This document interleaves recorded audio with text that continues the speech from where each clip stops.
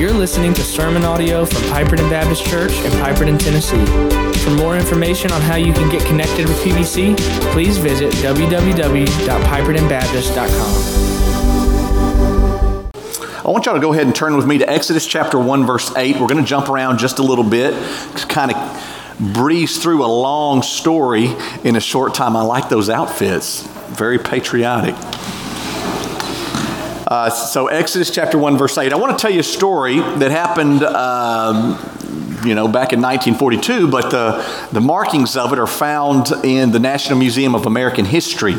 Around May of 2009, they showcased this particular compass, and we have a picture of it here.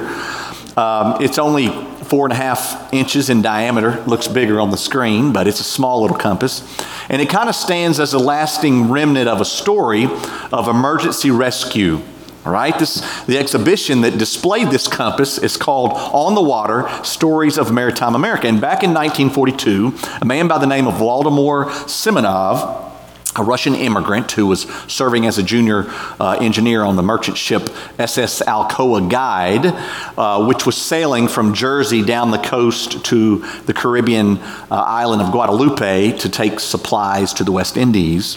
And they were on their way it was April 16th, I believe, 300 miles off the shore of Cape Hatteras, North Carolina, and a German submarine surfaced. It was the U-123, and it opened fire on on this ship. And Simonov said, we didn't have any guns, there was no escort, we didn't have much speed, so they just used us as target practice. And the Alcoa, since it was unarmed, Samuel Cobb, the captain, tried to ram the sub and was wounded in the process. But the ship, of course, still caught fire and was sinking, and the crew scrambled to lower 2 lifeboats and a raft into the water. But Simonov stayed calm because he recalled years before, in the first 6 months of 1942, he recalled that German U-boats had actually sank 400 ships in the Atlantic. And at that time, he said he was only around 4 years old. He was living on the New Jersey shore with his family. And he says, I vividly recall my father waking my older brother and me in the middle of the night, wrapping us in blankets and taking us down to the beach. He pointed to the flickering lights on the horizon and he said, son, remember this. Those are the flames of ships being torpedoed by the Germans. And this wasn't Simonov's first exposure to combat either. He said, I've been in Spain during the Civil War, their Civil War, not ours, in waters off of England. He adds, the ship next to us had been hit by German planes. So I'd seen bombing and shooting before, and I wanted to size up the situation. So what does Simonov do? Well, he rushes down below deck to his cabin, and he grabs a new suit and an overcoat. And here's the ship, I believe. There he is. That's him and there's the ship. And then this next picture shows him in that suit and coat. He later actually gave that coat to someone else that rushed onto deck in their underwear. And, they were going to be out at sea for a little while in these rafts, and so he tried to prepare. And before he got into the lifeboat, he grabbed 3 loaves of bread from the galley. He said, I knew we might be in the lifeboats for a while, and the rations in the boats wouldn't be enough.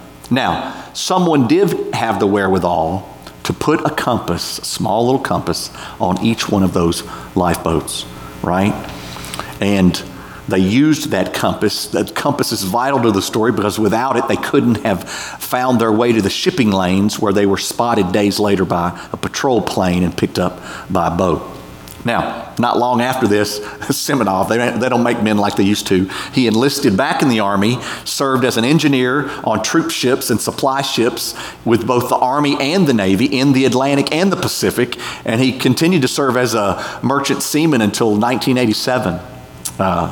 It was actually years later, I think in 2005, that someone came to him and approached him and said, hey, can we have that compass to put in our museum, right? He said, yeah. Of course. A lot of courage, a lot of experience, and a lot of wisdom displayed in that story. The courage of the captain who later died to ram the boat and fight for their lives. The experience of previous battles of Simonov and others. And the wisdom of whoever put that compass in that lifeboat. Emergency rescue, a great Memorial Day story. Right? And there are several unsung family rescues strewn throughout the book of Exodus that kind of set the stage today. And this story sets the stage for that in Exodus chapter 1, verse 8. And we're going to jump around a little bit, but the scriptures will be up here on the screen. Exodus 1, verse 8.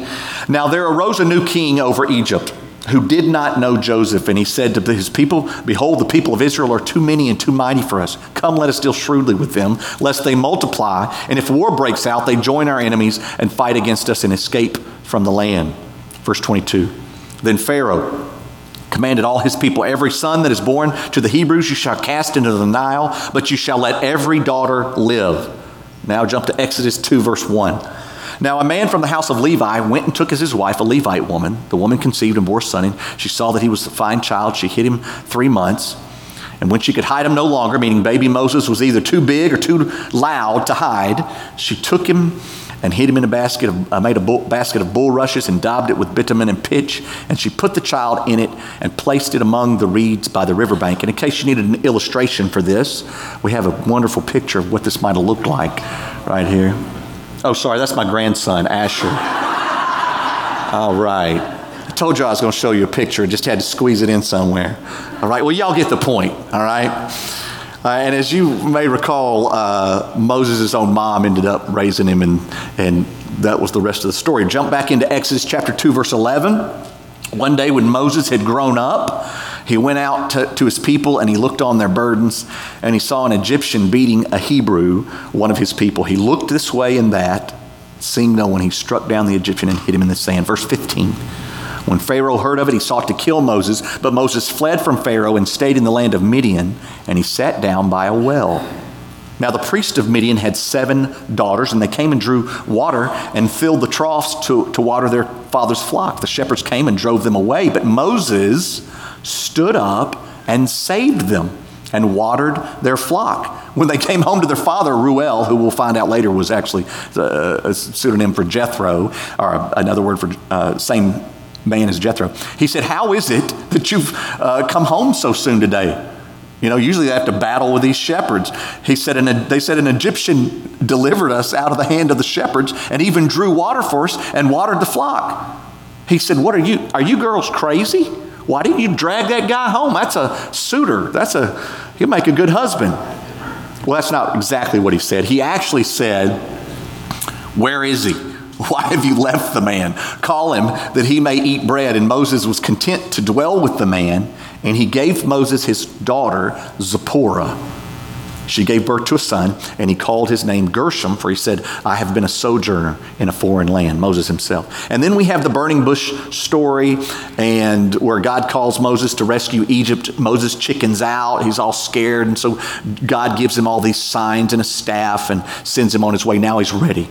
And so after God's huge speech to Moses, we pick back up in Exodus 4, verse 18. Moses went back to Jethro, his father-in-law, and said to him, please let me go back to my brothers in Egypt to see whether they're still alive. And Jethro said to Moses, go in peace. And the Lord said to Moses in Midian, go back to Egypt, for all the men who were seeking your life are dead. So Moses took his wife and his sons, and he had them ride on a donkey and went back to the land of Egypt. And Moses took the staff of God in his hand. And the Lord said to Moses, when you go back to Egypt, see that you do before Pharaoh all the miracles that I have put in your power. But I'll harden his heart so that he will not let the people go. Then you shall say to Pharaoh, thus says the Lord, Israel is my firstborn son. And I say to you, let my son go, that he may serve me. If you refuse to let him go, behold, I will kill your firstborn son. And then this is where it gets a little trippy. All right? Verse 24. Random story in a story. At a lodging place on the way, the Lord met him, meaning he met Moses, and sought to put him to death. And we don't know the full details of this encounter, but at some point in verse 25, then Zipporah took a flint and cut off her son's foreskin, meaning she circumcised him, and touched Moses' feet with it and said, surely you are a bridegroom of blood to me. So he, meaning the Lord, let him alone. It was then that she said a bridegroom of blood because of the circumcision. And then it jumps right back into the story. Crazy little caveat. All right? We're going to try to make sense of it today. But before we do that, I want to ask a friend of mine who's here today, Jeff Ginn, if he would come and ask God's blessings on the service. Jeff works with the IMB. He's over the Americas, all the work. He lives in Peru. I might actually get you to pray in Spanish. Okay. All right, and he leads all the other missionaries, so y'all can pray for him. They live. Nell has an old home place passed down through her family out on Bajelia Road, and they're back in town just for a minute. Oremos. Señor, te damos gracias por este día. Lord, we thank you for this day. Gracias por esta iglesia. Thank you, Lord, for Piperton Baptist Church. Gracias por el pastor Went. Thank you, Lord, for the pastor Went. Y el gran amigo que él es para mí. Thank you, Lord, for the good friend that he is to me. Ayúdale hoy, Señor, a predicar tu palabra. Help him today, Lord, to preach your word en espíritu y verdad, in spirit and in truth.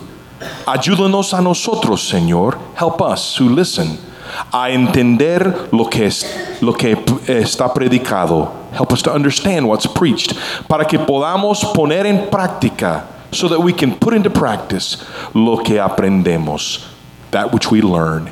En el nombre de Jesús, in the name of Jesus, Amen. Amen. Amen. I got the last word. I knew that one. Jeff and I served together for almost a decade in Virginia at a church together, and so we've known each other for years. If I ever preach a good sermon, it's partially his fault, all right?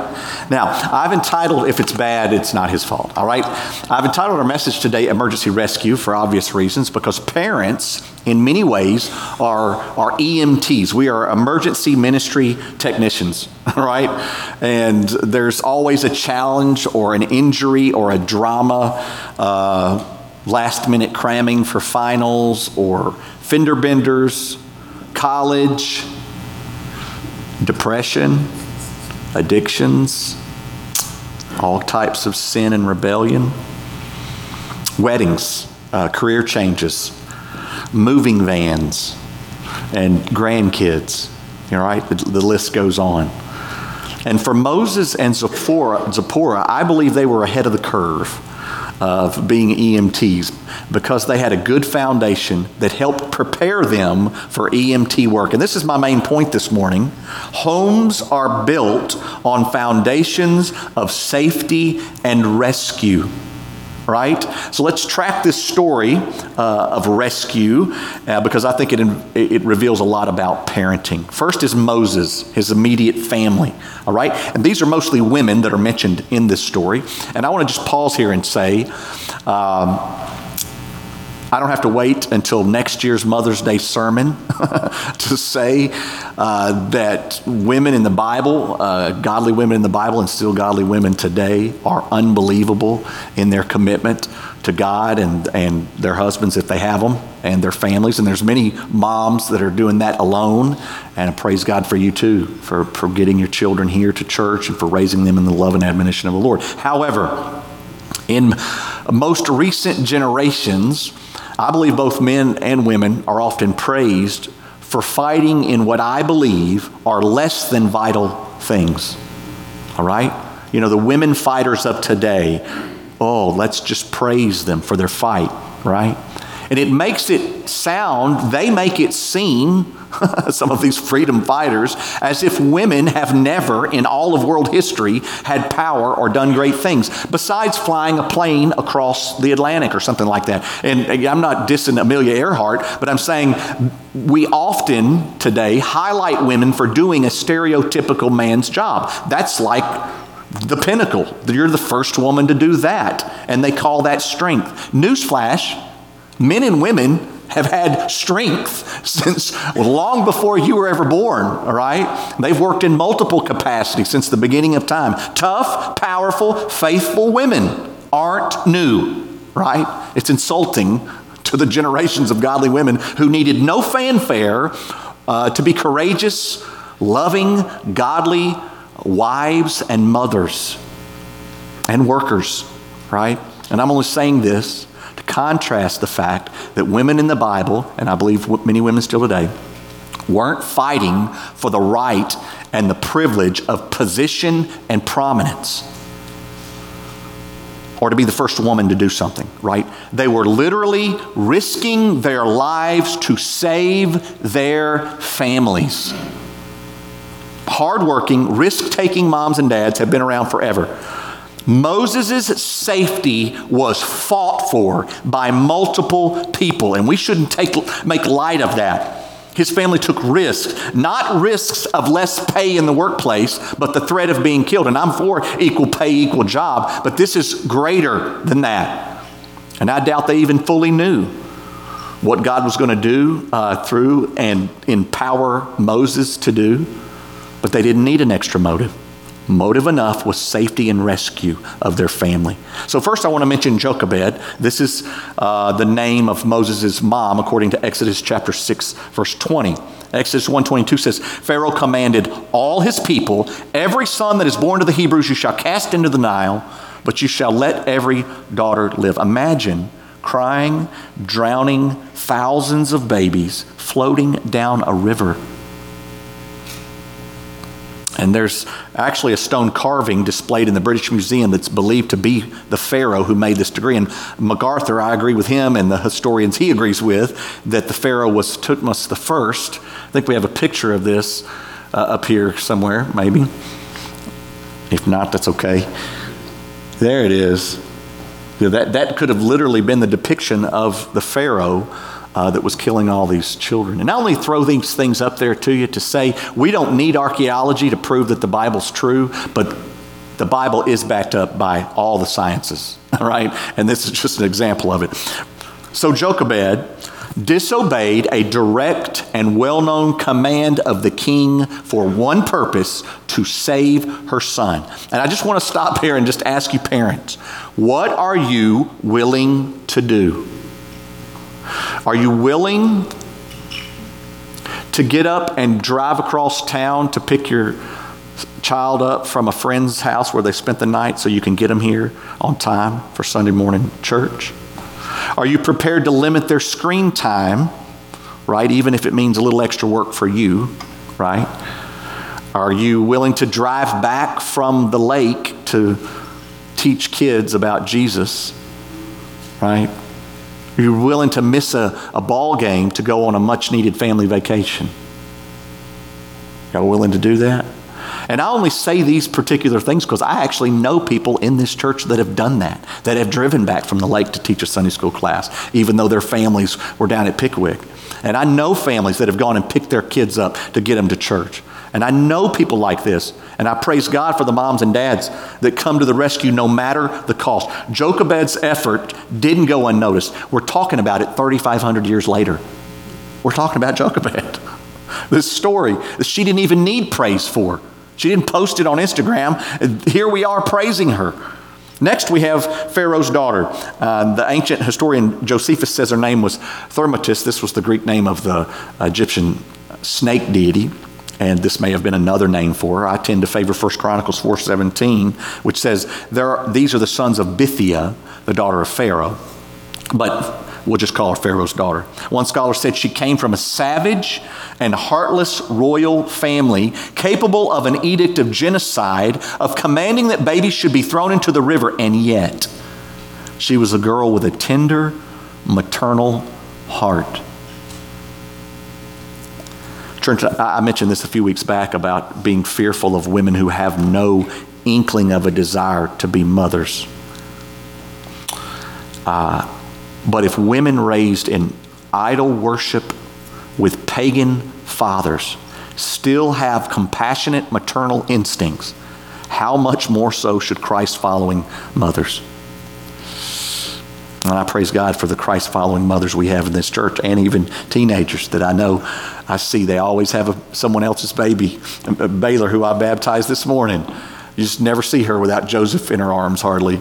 One day they'll start paying you to keep that child up for date night, all right? And listen, don't think for a minute that kings didn't kill their daughters in that day. She was breaking her father and her Pharaoh's direct command. When I lived in India, my wife and I, our family served over there for about a decade. And while we were there, the woman who taught us Hindi, the national language of India, her name was Lata Guglani. Lata was Punjabi, and her father was a devout, worshipped idols, and they would put the pictures of these idols all around their living room, and then they would pray to them. They would stand in front of these idols and pray to them.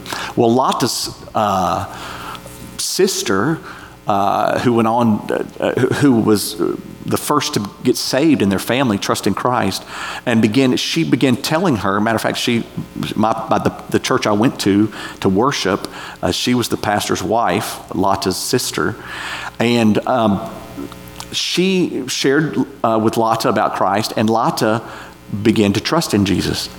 And but the daily ritual was to stand in front of these idols and pray. So Dad was there making sure the family did all their idol worship, right? So she goes, and she told me this herself. She said, I would stand in front of that idol, and I could not speak the name of that idol. I couldn't say it. I couldn't physically make myself say it. All I could say was the name of Jesus.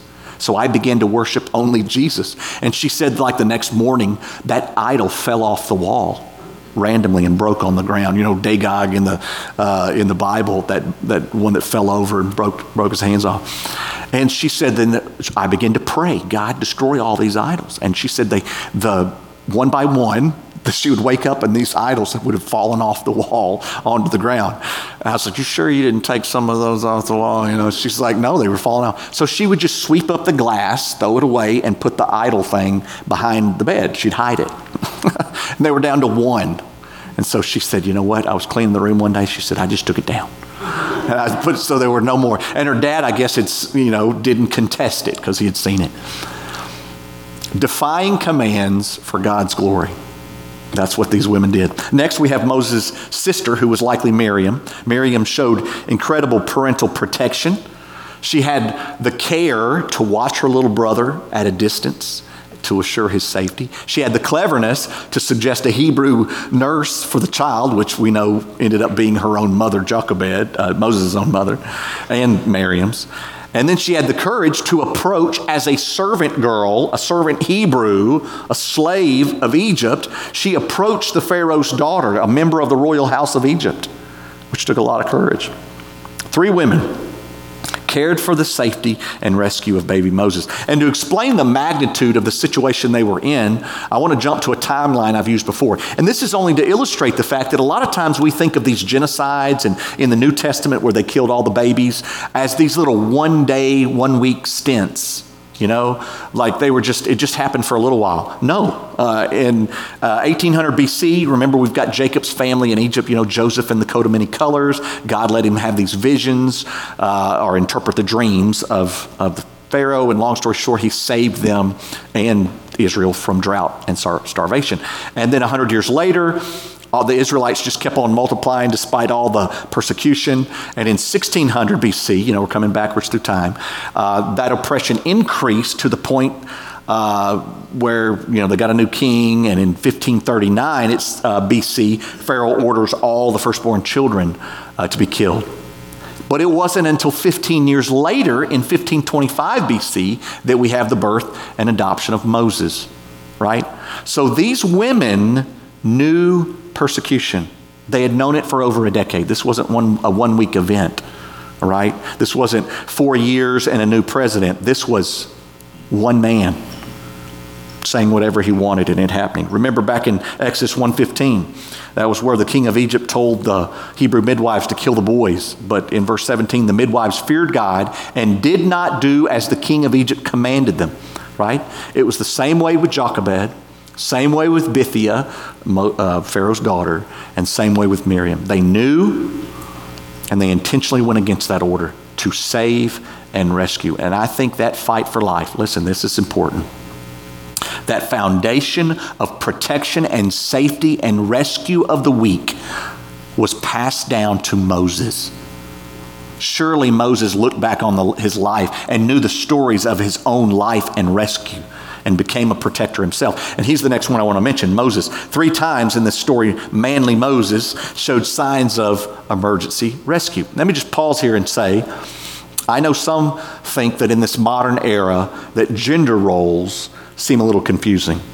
Friend, the Bible says Satan's the author of confusion. And there's nothing confusing about a biological man or woman. Some women love to cut grass, and some men love to cook. Who cares? Right? Who cares about the roles like that, the task of a home? Some want to do dishes, some don't. That's not what we're talking about, all right? When I'm talking about, those are personal preferences, you know. What I do take issue with is the wimpy, pansy behavior of Christian men who refuse to lead their homes with humility and spiritual protection and service. Both men and women can still be fearless within their roles as a man or a woman, as a mom or a dad. But a man with a passive personality doesn't get off the hook of spiritual leadership, right? And an extroverted, outgoing woman doesn't get to usurp the leadership of her husband, unless it means he's neglecting God's word and she's saving a life like Zipporah is going to do in a minute, right? Moses had 3 rescues. His first rescue was in Exodus 2:11 when he struck down the Egyptian and hid him in the sand. His second rescue was in Exodus 2:16 with Jethro, the priest of Midian's 7 daughters, brought their dad's flock to the well to get some water, and men tried to run them off. And Moses, it says in verse 17, Moses stood up and saved them and watered their flock. He went above and beyond. He didn't just stood up and save them and say, come on, get your water. He even served them. And of course, we believe Zipporah, I believe she took a fancy to him personally. And in my sanctified imagination, I think we know she was one of the women at the well. And you may think the third rescue was Egypt rescuing the children of Israel from Egypt, but it was actually in Exodus 18, verse 2. Now Jethro, Moses' father-in-law, had taken Zipporah, Moses' wife, after he had sent her home along with her 2 sons. So we know that before all that went down in Egypt, all those problems with Pharaoh, the 10 plagues, Moses had sent his family home most likely to keep them protected from harm. Right? So Moses protected. He had a life of protection shown to him, and he was displaying that in his own life. And the last parent I'm going to mention this morning is one of the 7 sisters Moses rescued, Zipporah herself, right? Right in the middle of this story, there's a story within a story. It's just random. And of all the rescues in this story, this one's probably the most important, right? Exodus 4:24, at a lodging place, this seems so crazy. At a lodging place on the way, the Lord met him, right? God met Moses and sought to put him to death. I don't know how he revealed this wrath. I don't know if he spoke it, if he says it, we don't know. But somewhere along the way, Zipporah took a flint and cut off her son's foreskin. He wasn't a little baby anymore. And touched Moses' feet with it and said, surely you're a bridegroom of blood to me. And there's some background to that historically, but I don't want to get into that right now. So he, meaning the Lord, let Moses alone, let him alone. It was then that she said, a bridegroom of blood, because of the circumcision. And the truth is, it's hard to know. Was Zipporah being like disrespectful to her wife, to her husband? You know, like, hey, you know, you should have done this already. Was she, you know, we kind of get that, it feels that way, but we really don't know. I've heard arguments both ways. What we do know are 3 things that all scholars agree on, conservative scholars, about this passage. And that's number 1, God was going to kill Moses. The guy he was going to use to rescue Egypt wasn't more important than the law of God, which is the second part. He was going to kill him because Moses' son was not circumcised. And number 3, Zipporah's actions pleased God to relent from his intent. That's what happened, right? We know that uncircumcised males were cut off from the blessings of the covenant. Circumcision basically separated those who believed in God's promises to Abraham from those who didn't, right? Now we already know that if it took faith, even in the Old Testament, didn't take circumcision to save you, it took faith. Genesis 15:6 explains that Abraham believed the Lord and he counted it to him as righteousness, and that's quoted again in Romans 4 verse 3. But the circumcision was more than just a cutting of a baby's foreskin. It represented more than that. right? Which many believe in that day. I know it did have medical benefits of preventing infection and things like that. But it was more than medical, and it was more than some legalistic salvation by works. Jeremiah 4:4 in the Old Testament says, circumcise yourselves to the Lord, remove the foreskin of your hearts, O men of Judah and inhabitants of Jerusalem, lest my wrath go forth like fire and burn with none to quench it because of the evil of your deeds. Galatians 5:6, for in Christ Jesus neither circumcision nor uncircumcision counts for anything, but only faith working through love. Paul says in Romans 2:29, circumcision is a matter of the heart by the Spirit, not by the letter. 1 Corinthians 7, verse 19, for neither circumcision counts for anything nor uncircumcision, but keeping the commandments of God. So why was God about to kill Moses? I believe it was because Moses hadn't taken to heart the seriousness, the manifold seriousness of God's commands. Circumcision was a cutting away of the flesh to demonstrate a heart fully devoted to God.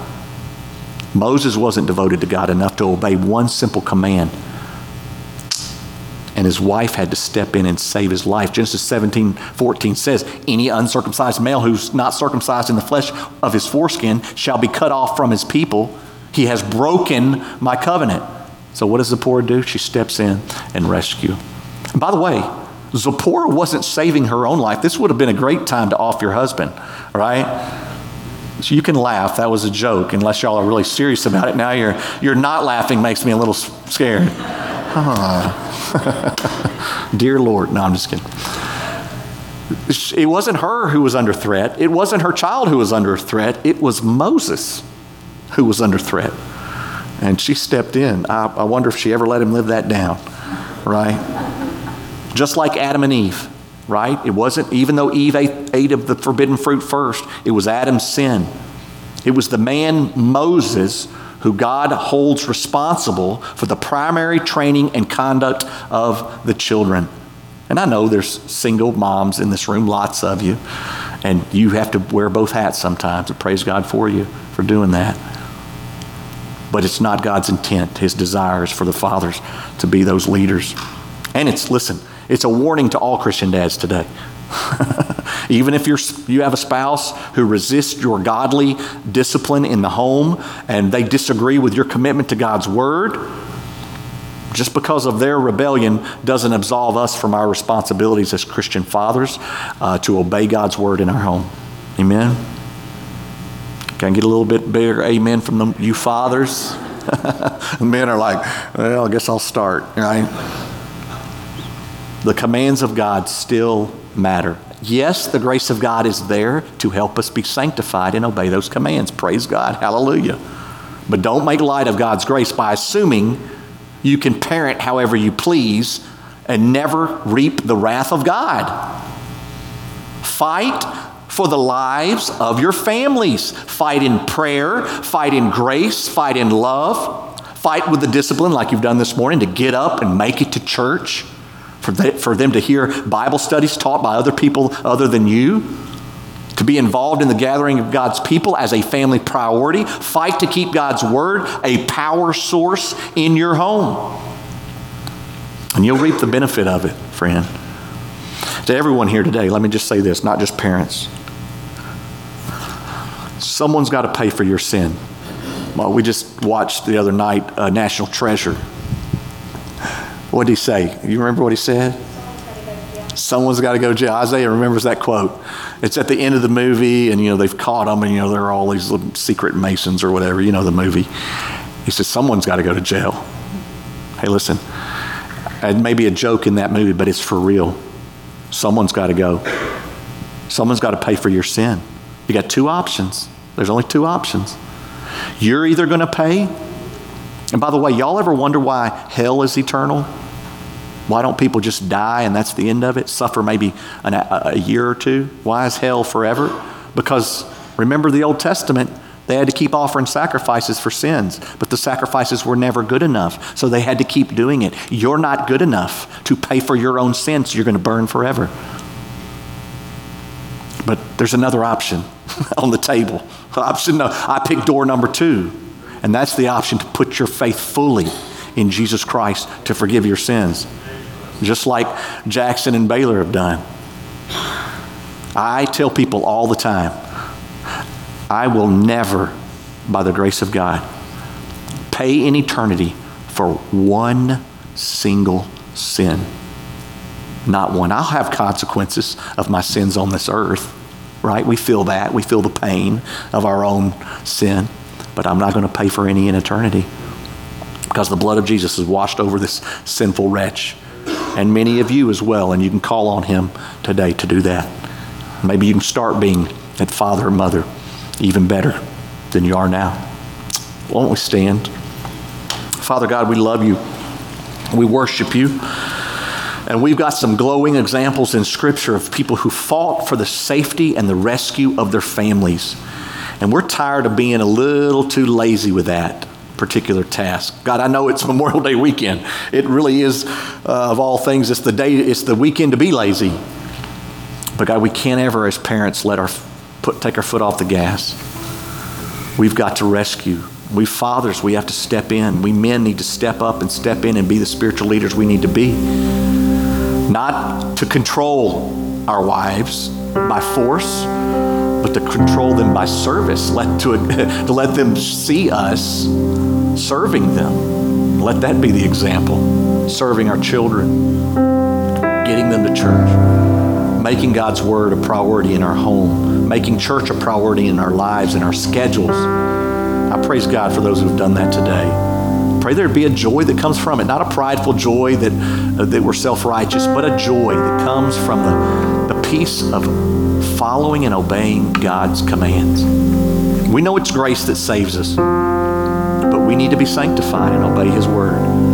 I pray you'd help us today to be the parents we need to be to rescue these children. I pray for our nation as we try to reverse Roe versus Wade, and even as our churches, we're taking up money from now to Father's Day, these bottles out in the foyer to fill them with change, to help prevent mothers from getting abortions, and to counsel the mothers that have gotten abortions, that there's life after that. And for those many kids to put them up for adoption, and to adopt some of these children that are available in Memphis to adopt and bring into a Christian home. Lord, we want to take action for you today. We don't want to just hear a sermon and walk out and say, I was a good one, preacher. We want to obey you. So help us today. I pray if there's anybody here that doesn't know you, they'd call on the name of Jesus. It's not complicated. It's just full surrender to you. Call on him and he'll save you. The Bible says if we confess with our mouth Jesus is Lord and believe in our heart God raised him from the dead, we'll be saved. And I pray if there's others here that want to make Piperton a more permanent part of their service to you, they want to be part of this family and serve you in a real way, that they'll come and be members here. We ask it in Jesus' name. Amen. This has been sermon audio from Piperton Baptist Church in Piperton, Tennessee. For more information on how you can get connected with PBC, please visit www.pipertonbaptist.com.